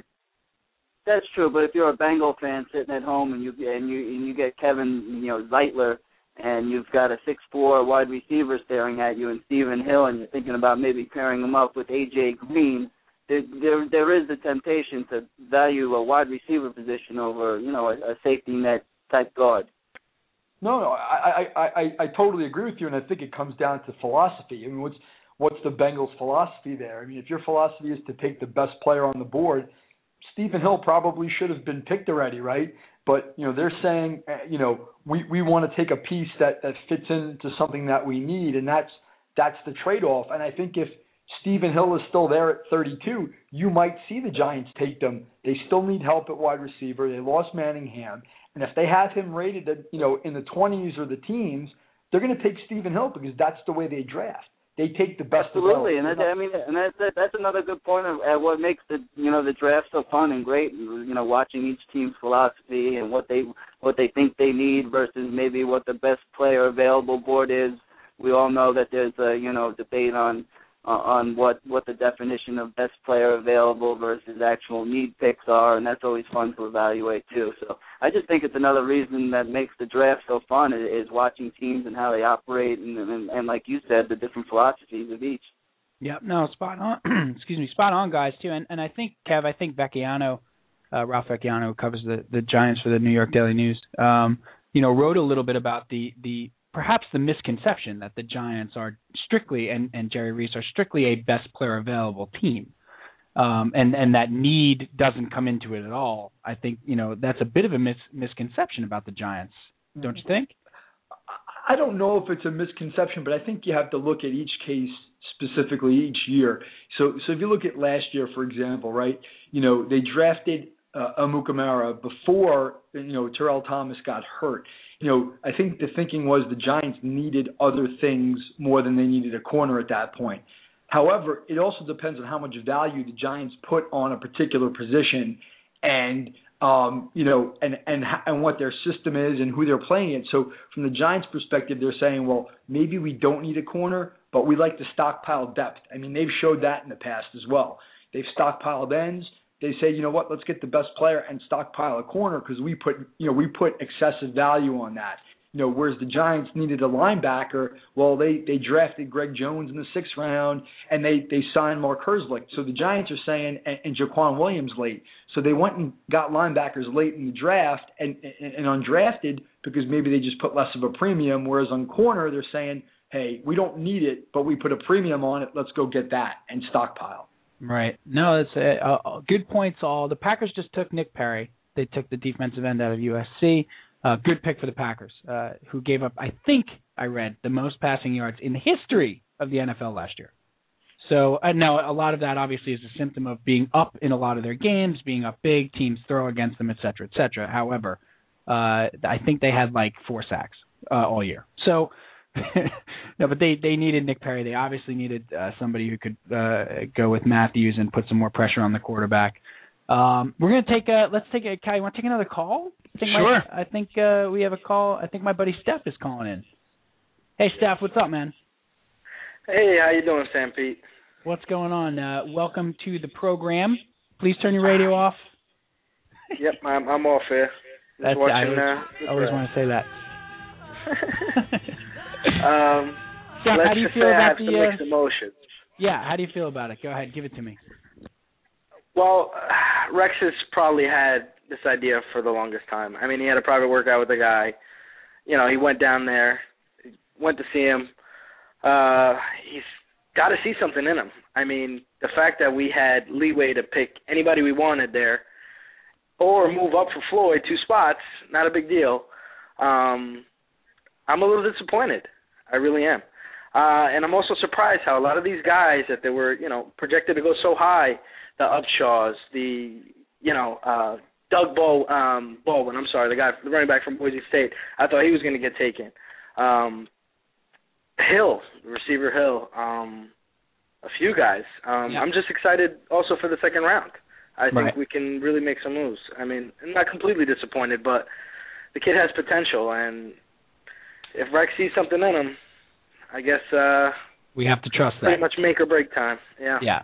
Well, and we should pray. I should let you boys know here on the line that this is a buddy of mine that I work with, great Jet fan, who also still plays football. Played in high school, and he plays for a semi-pro team up. Where is it? Westchester? Where do you play? Yeah, I play for the Westchester Vengeance now.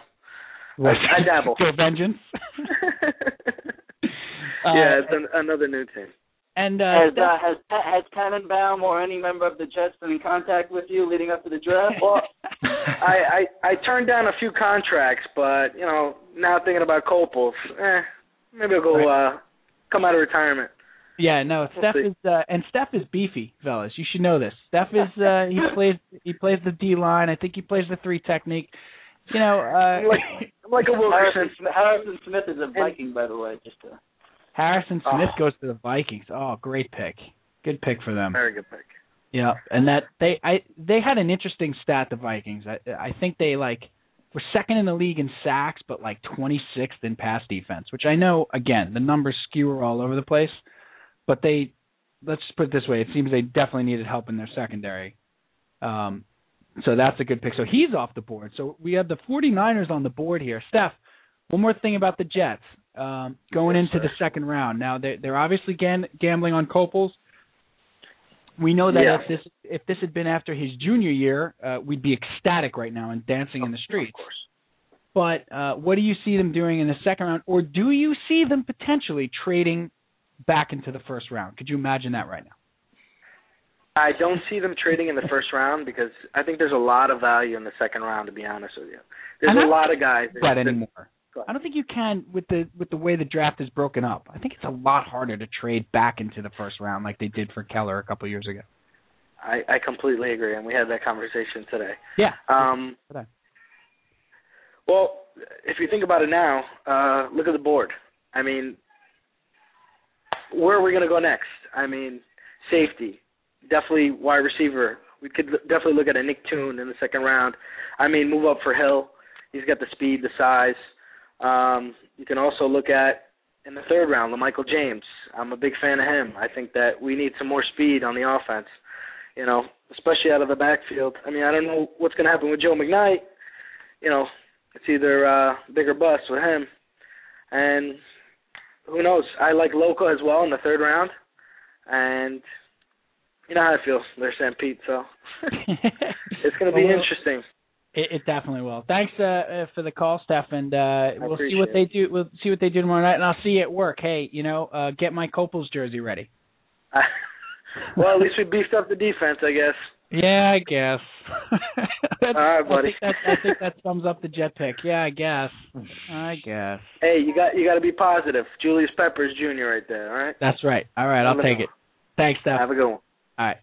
So my buddy Steph checking in there, good Jet fan, and he's also a draft guy too. We lost KMac while we had Steph on; he had to bail there. But thank you to Kev for checking in and also giving us his take. Hugh, I tell you, he is not playing around. KMac does not play around about the draft. He could win 7 Super Bowls in a row. And he will still put together a draft board 2 days after the draft or after the Super Bowl. That is highly impressive. That's dedication to his craft. He loves it. He absolutely loves it. He's a sick junkie for it. All right, so the Vikings are the 49ers are on the board here. While we got a couple of seconds before the Giants pick, man, I really wish we could have kept Mac on for the Giants pick. But you know what? There's no way he would have been on the radio while the Giants were picking. There's no way. Just too emotional of a time. There's no chance. Cal, you should call him after the pick and get his reaction. Yeah, that's what we should do. We should call him back after the pick and get the reaction. Cal, Dr. Ire is sending us some very funny tweets. Yeah. Some very funny IMs. Well, we got a second here. Can we introduce those into the show, please? Go ahead. No, you got it. My phone is about to die. Go ahead. Let me. Where am I going? Oh, he was talking about Brandon Weeden earlier. I do not have yet. Right. Brandon Weeden looks like a doughy UPS driver, not an NFL quarterback. But he didn't realize at the time when he said that he is 28 years old. Right. Doughy UPS driver. That's like a perfect description. That really is. He certainly doesn't look like an NFL quarterback. No. And also, Dr. Iru is looking for the Jets to trade back up into the first round now to take Upshaw. Right. That would be. I mean, that would be a tremendous move. Hey, so A.J. Jenkins. Wow. So the 49ers take A.J. Jenkins. Reach. Oh, that's huge. What do you make of that pick? Huge reach there, I think. Yeah, I mean, there were a lot of sources that had him moving up the board. I wouldn't have taken him there. I think there are better players to take. The 49ers, they could have took Fleener. That would have been a way better pick than A.J. Jenkins. But, again, you don't know what a team sees. I mean, Harbaugh is a pretty good evaluator of talent. So there are things that they would like to do. This guy has some speed, so maybe that's what they want, somebody who could stretch the field. Yeah, I mean, they wow, interesting.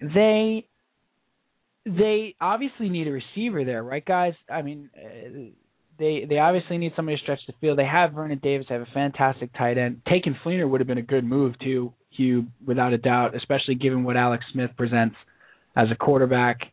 To have two excellent receiving threats at tight end and sort of do a Gronkowski-Hernandez thing would have been a good call. Crabtree has been a bust there. Yep. Which I think is a shame because I think Crabtree is a player. I don't know what happened there. I watched him a lot in college because, again, of the father-in-law who went to Texas Tech.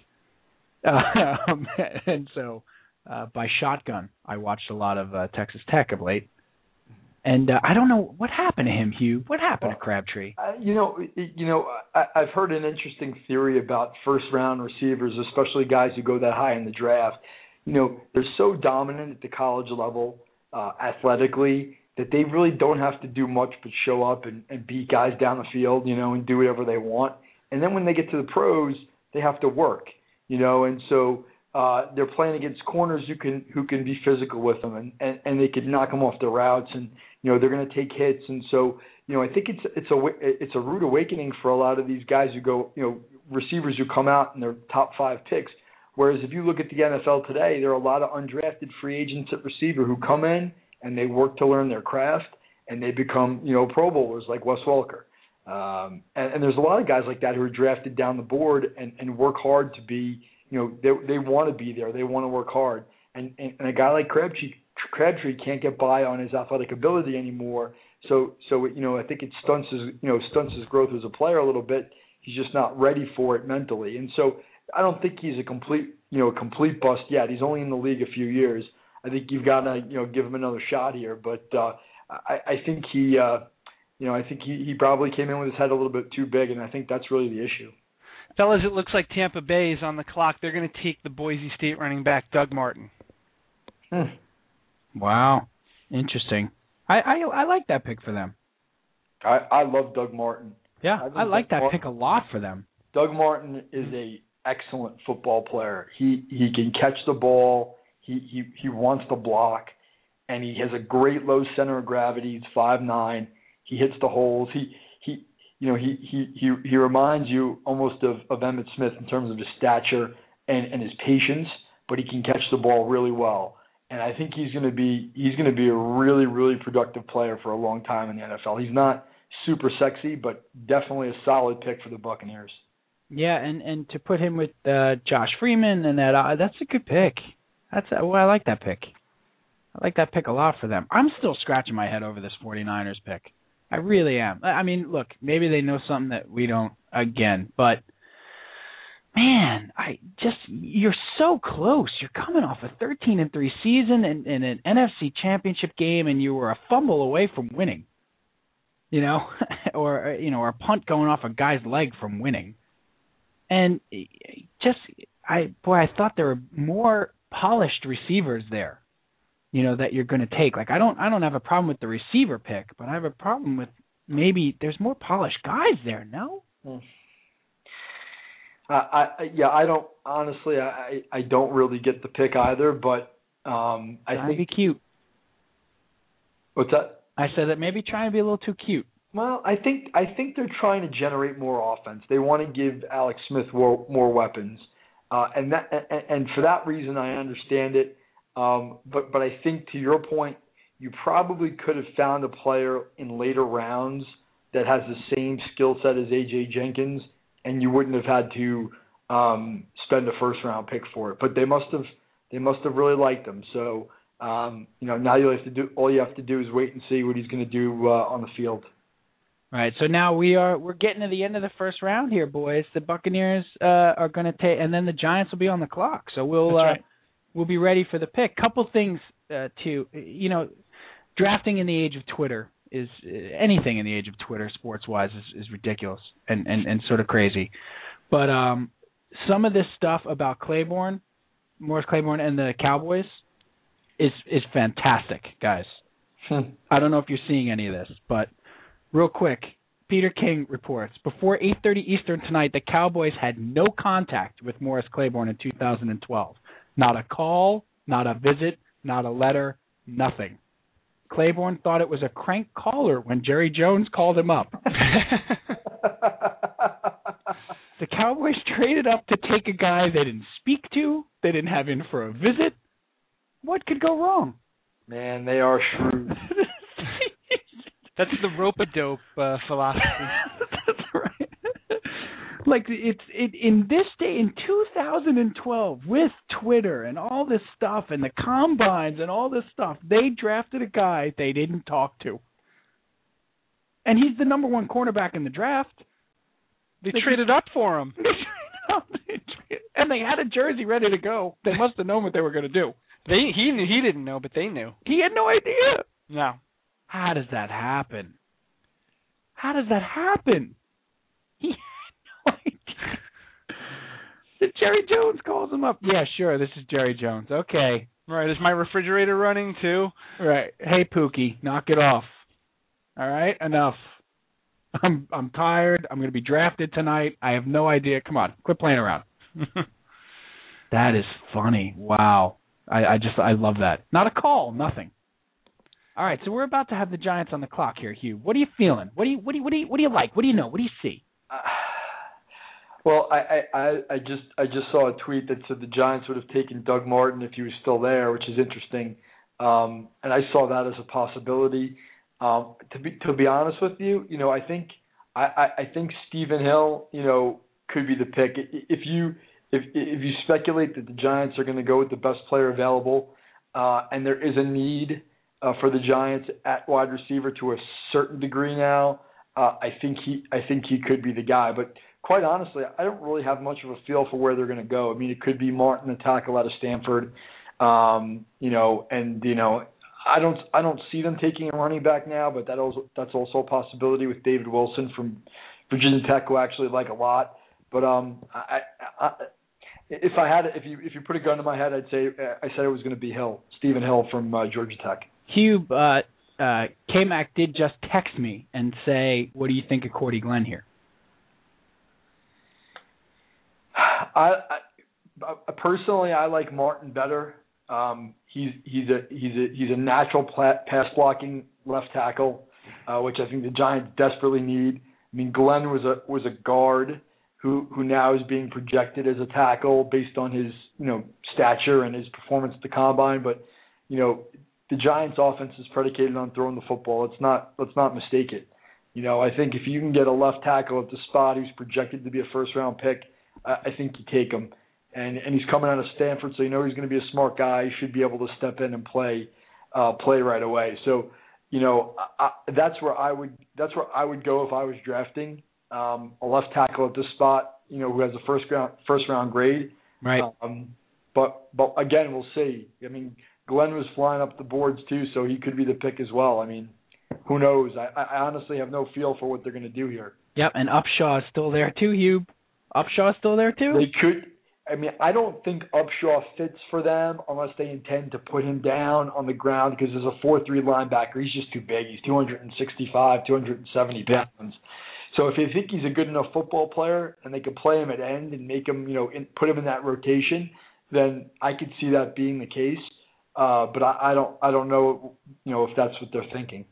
This is it. The Giants still on the clock. 4 minutes left there. I just texted McWalters. I said, let's go. I got to have it. I got to know who you're taking. He says Upshaw is still there. Very interesting. The thing you like about the kid out of Stanford, too, is that he's been playing in a pro-style offense as well. Like, he should be able to – a pro-style passing offense. He should be able to step in and sort of assume that just what you said, Hugh, that the Giants are a passing team. So. He would be a dangerous weapon. I mean, he's super athletic. He catches everything in his direction. He gives you what an Aaron Hernandez gives you, and what a Jimmy Graham gives you. A tall, athletic receiver who can run and jump and play in the slot. And the Giants don't have that. They don't have a player like that. And I think that he would be a pick as well that you'd love to see, but I don't know if they're going to go in that direction, from what I heard, and it's limited, that they don't want to go that way, but there might be too much value for them to pass up here. Right. They'll always take another weapon, I think. I don't think they thought he'd be there either. I mean, KMac was hearing, Kevin was hearing the same things as you, Hugh, that he would be gone. I don't think they thought he would have been there, but he is, and man, that offense gets awfully explosive. I mean, plus he has long flowing locks like Shockey. He looks like Thor. I don't prefer Shockey reruns. Thank you. He's a rat. He's a rat, Hube. He is a rat. His whole family's rats. All right, he's like what do you call it? Spider. His whole family, rats. Well, this is it. The Giants on the clock, 2:47, taking their time to close out round one of the 2012 NFL Draft. Yes, Captain. Now, how do you like that they got the first round in 3 hours? Light speed. I love it. Unbelievable. That's certainly made for television. That's beautiful. Yeah. I mean, that's fantastic. This used to be, the first round used to be like a 7-hour affair. Oh, when it was on a Saturday afternoon? Oh, forget about it. It was ridiculous. Yep. And you had nothing. You could make no plans. Nope. You could do, and then you're locked in front of your TV on a Saturday afternoon in the middle of April trying to sell football to your wife. And no, you don't understand. I have to watch this draft for the next 9 hours on a Saturday in April. And it's always like the last Saturday of April. It was always like, the first 65-degree day. Right. And I'm selling an NFL draft. And of course, to which my wife would respond, you don't even know who half these guys are. She even knows that I haven't done my homework. My wife couldn't make that claim. She knows I know all of them. That's right. She does. That's true. I was watching a little bit of the draft tonight with Teresa, and she was making some of the funny comments. Some of the comments were very funny. Her big thing, guys, was what school the guy was going from to the climate he was now going to have to play in. That's it. You hear it talked about a lot. The guy went to a warm weather school. Is he going to be able to play in Chicago? Yeah. She wasn't thinking that. She was thinking, more for the family. Oh, okay. She saw like the kid from A&M, Tannehill. Oh, that's good. Going to Miami. That's good. He stays warm weather. It's good for him. Nice. He's probably used to the heat. Whereas whoever went to pick to Buffalo, she was all upset. She was like, imagine having to go to Buffalo now after you've been. Who did the Bills take? It was what do you call it? Stephen Gilmore, the cornerback from South Carolina. She's like, imagine having to go from South Carolina to Buffalo. I'd be miserable. I was like, well, you're not a cornerback going to play in the NFL either, although you are very fast. You're very quick, and you got good hip pivot. Get a lot of bend. A lot of bend, right? A lot of bend. All right, so the pick is coming in. What's happening here, boy? Oh, Twitter is telling me that it's David Wilson from Virginia Tech. Really? Yes. And how do we feel about that, Michael? Well, it's an interesting pick. I personally watched David Wilson a lot in college, and the guy is a home run hitter. He is an absolute stud. Do I think that's what they needed to do there? Maybe yes, maybe no. But I kind of like the pick. I think it's a big upside pick for the Giants, and so they must have seen a lot in him. I'm happy with it. I would have preferred a tackle, but I think it's a good pick. Wilson's a really, really good player. He gives them a home run hitting threat that they don't have now. It adds something to their offense. Must be so nice. Just sitting back at 32, Super Bowl champions. Take whoever here. Doesn't matter. We're going to get a football player. We're not sweating it. No needs, really. No tremendous needs. Well, I think running back is a need for the Giants. No, it is. It is, Hugh. It is. Bradshaw's perpetually injured. Yep. Jacobs is gone, which is, good riddance. But even still, you're losing a guy. Ware has yet to prove himself. They've drafted a couple of other guys.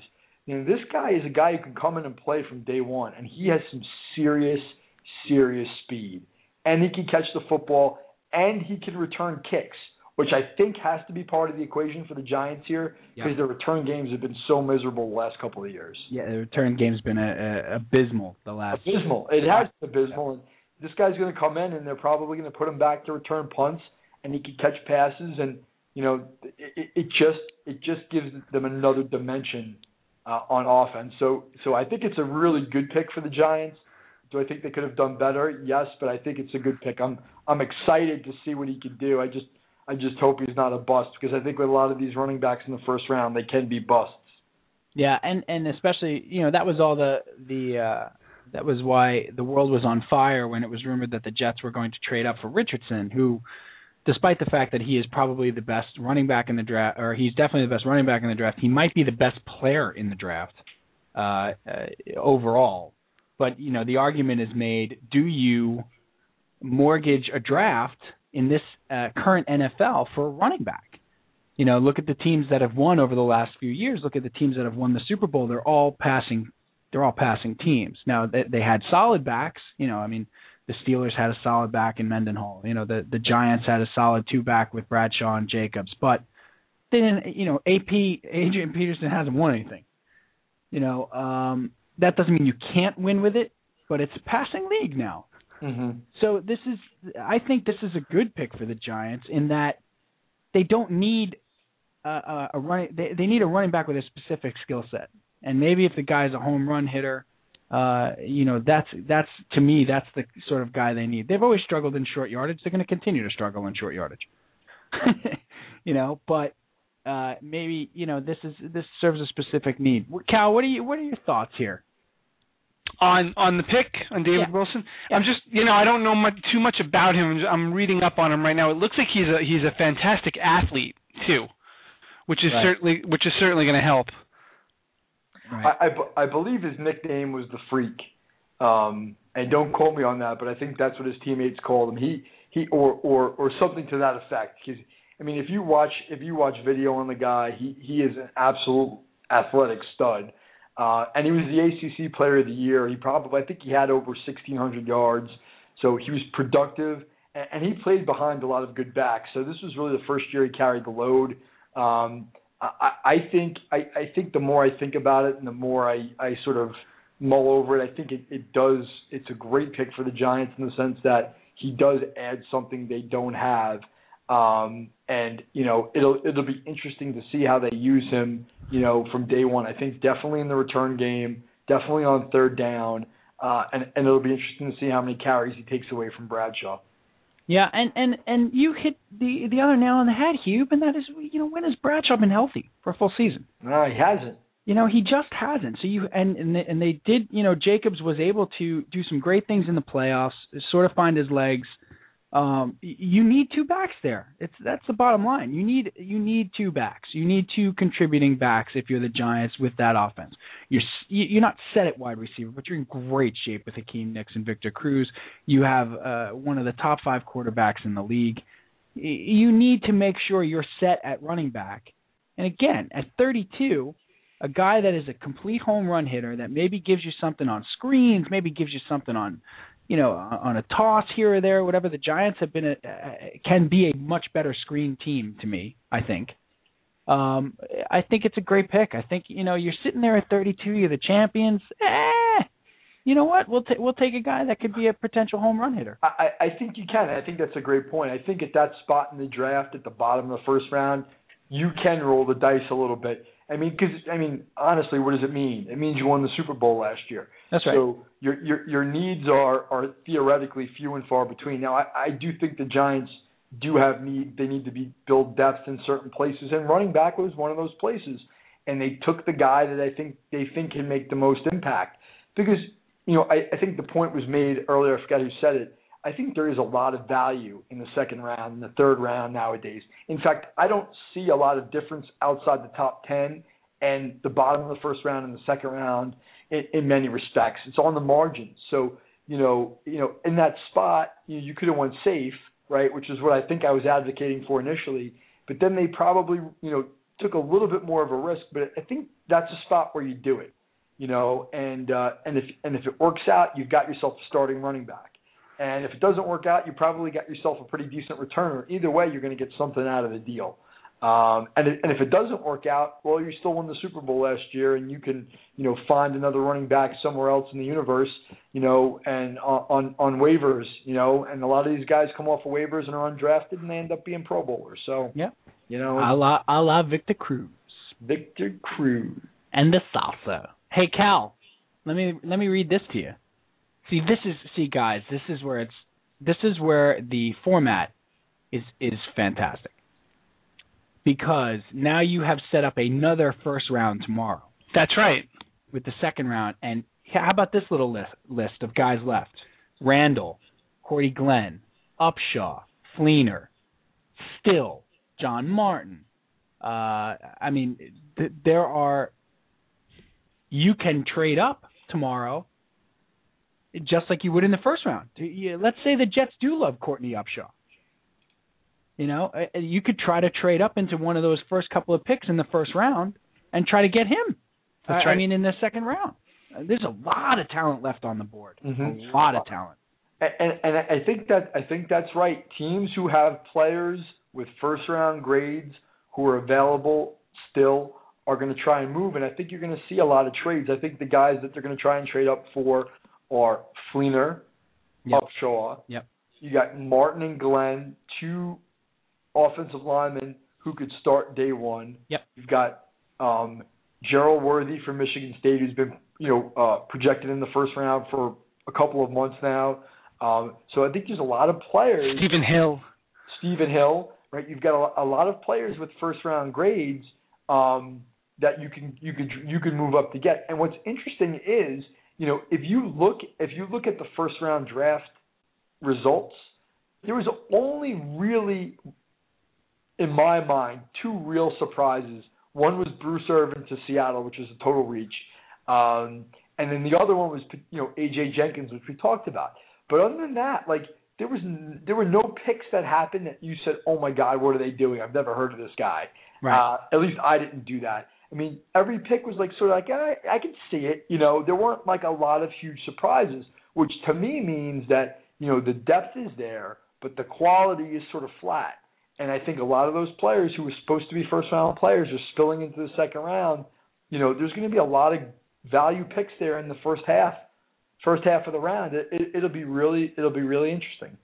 Yeah, you from the local perspective and from the Jets' perspective specifically, you can do a lot now because you do have picks to trade, but you don't have to give up nearly as much as you would have probably to move up in the first round to move up in the second. Oh, absolutely. And there are guys. We know Upshaw's on their board. We know that Cordy Glenn is probably on their board because those are need positions. Martin's probably on their board. And now would be a nice time to move. Could you imagine if you came away from rounds 1 and 2 with Copels and Upshaw? Forget about it. You'd feel great about it as a Jet fan. Well, and you're right, and that is something I could see the Jets doing.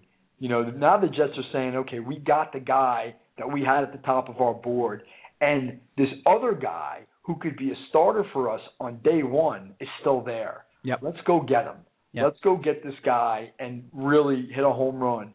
And you theoretically could have Copels and Upshaw playing starting day one. And these are blue chip guys. Yep. That prospect gets you really, really excited, especially if you're a defensive coach. Yeah, and you team them with Mo Wilkerson, who had a solid rookie campaign and who I think is a player.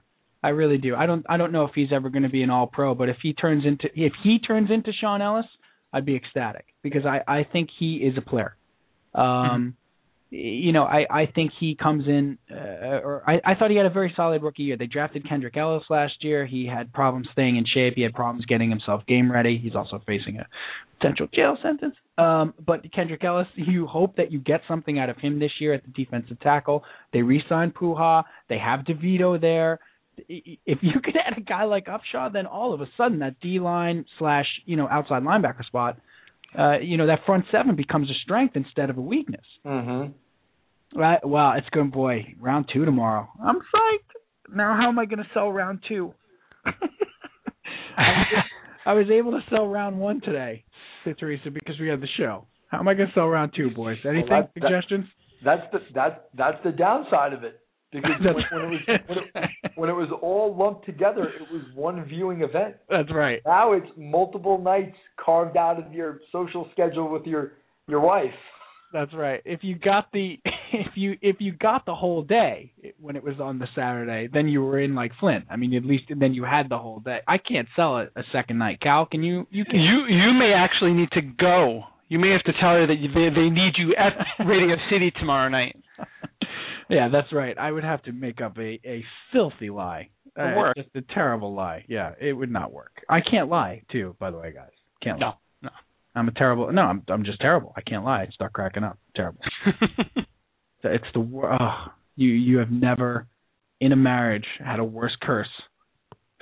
Not that I want to lie, but I can't, and she knows it. It's terrible. Terrible. All right, boys, I think we should wrap. Yeah, I'm exhausted. This was quite the show. I feel like I was drafted. I am exhausted. Oh, that's nice. Nice soothing. Make that louder. That's nice, PJ. Make that louder. It's time for Pants Optional. Oh, it's that time. That's right. It is. It's time for RTU Pants Optional. Nice. Yeah, that's right. Here on Ready to Unload. Do a little special.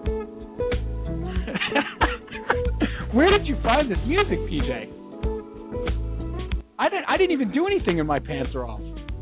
Like the music just started and my pants, I'm out of my pants. How did that happen? I Googled music to take your clothes off, and I eventually came up with this. Right, Hubie, are your pants still on? You didn't even know what happened. Pants are still on. Thank you very much. Well, it's optional. It's optional. That's why pants optional. I'm not knocking you if you decide to take them off. Mine are still on. This reminds me of funny quick story. When my band in college, we used to play. We used to cover "Let's Get It On," right? Well before they covered it in High Fidelity, by the way. And we were learning it or whatever. I played drums in that band. That's why we were learning it or whatever, and we're like jamming out the end. We're just having like an open jam, and like it's going on and on and on and on. And as I'm playing drums, the lead singer, my buddy Dan, came over, and as we're playing the song, and he said, he's like yelling to me. So basically, we're just going to keep playing this until everybody in the room's making out. Like, how long are we going to continue to play this song for? Pretty much till people are having sex right there. Till everybody in the room is making out with each other. Oh, okay. So you would have a 16-minute version of Let's Get It On. That's nasty. Oh, that's nasty. Until everybody's feeling sexy. Thank you for that, Peach. That was wonderful. Loretta. Oh, Loretta. I miss him on Family Guy. I do. Yeah? Is he back on Family Guy? Because that show failed. I don't think so. I think that show is still going. Is it? Anybody see the? Speaking of, anybody see the trailer for Ted? Yes. Cube? No. Ted is Seth MacFarlane's movie with Mark Wahlberg. Yes. Mark Wahlberg. Right, and Seth MacFarlane voices a foul-mouthed teddy bear that lives with Mark Wahlberg. And Mark Wahlberg like meets a girl or whatever, and like they're gonna get married and stuff. But Ted's the roommate, the teddy bear. It looks, I'm sorry, it looks tremendous. It looks absolutely tremendous. This is the movie you've been waiting for, a foul-mouthed teddy bear. The dream has come true. I just saw the Muppets. Oh, how was that? I thought it was delightful. Honestly, I thought it was just great. You like the seagull, though, don't you? No. Don't care for him. He's a little overrated, actually, I think. But this was just a great reboot of a franchise that I was nostalgic for, that I thought had kind of gone astray, and it was just such a great treatment. Really? Did you watch it with your kids? Yeah, well, they dragged me into the room. They're like, "You got to see this. Well, it's got all old songs in it." How did they like it? How did they respond to it? Oh, they think it's fantastic. They love the Muppets. But even they knew that the last couple of Muppet films, the pacing and the comedy was kind of off. Right. And this gets it all back. So yeah, got to hand it to Jason Segel there, because he wrote a real Muppet movie, which is not easy to do. No, he rebooted it pretty well then. Yeah, it's a real good reboot. It centers around the Muppet Show, and it brings back songs that you really like Rainbow Connection and stuff. Nice. Cube, have you caught that one yet with the little guy? I have not. I put it on the list right after the Giants '86 Super Bowl video. Put it. Does Patrick have to watch that on like a loop like that, and like the '96 Yankees, A Season to Remember, and? No, he's taken over the TV already at 3.5. So I'm watching Jungle Junction and Chuggington on loop.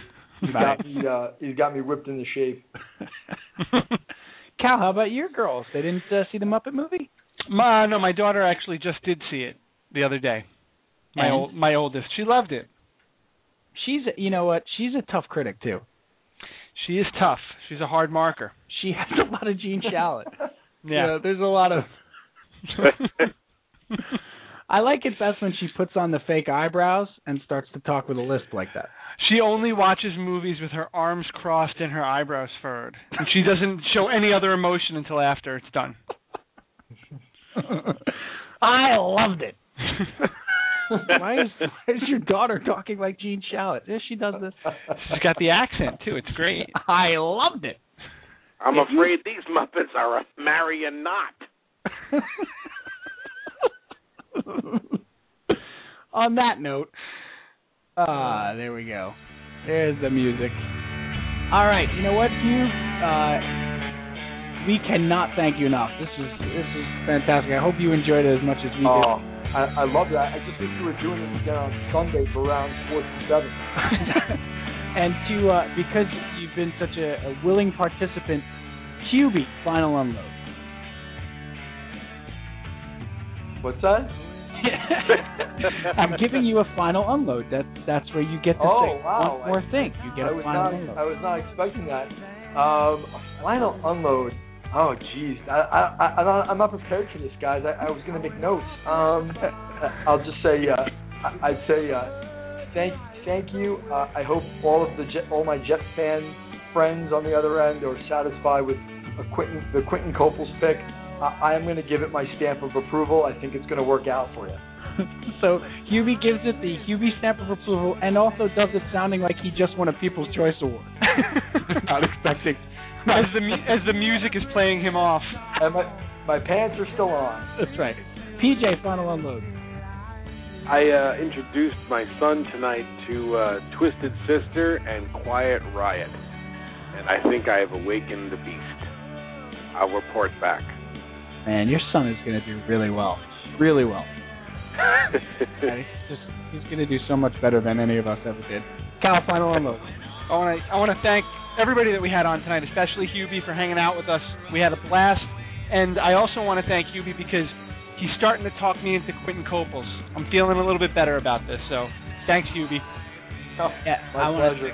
I want to second that. My final unload is to say thanks to John Hargeden from thejetsblog.com, our buddy Kevin, Hammer, our buddy Steph, and for PJ for sticking it out and being an awesome producer tonight. Thanks, PJ. And that's it. We will see you next time. Good night, everybody.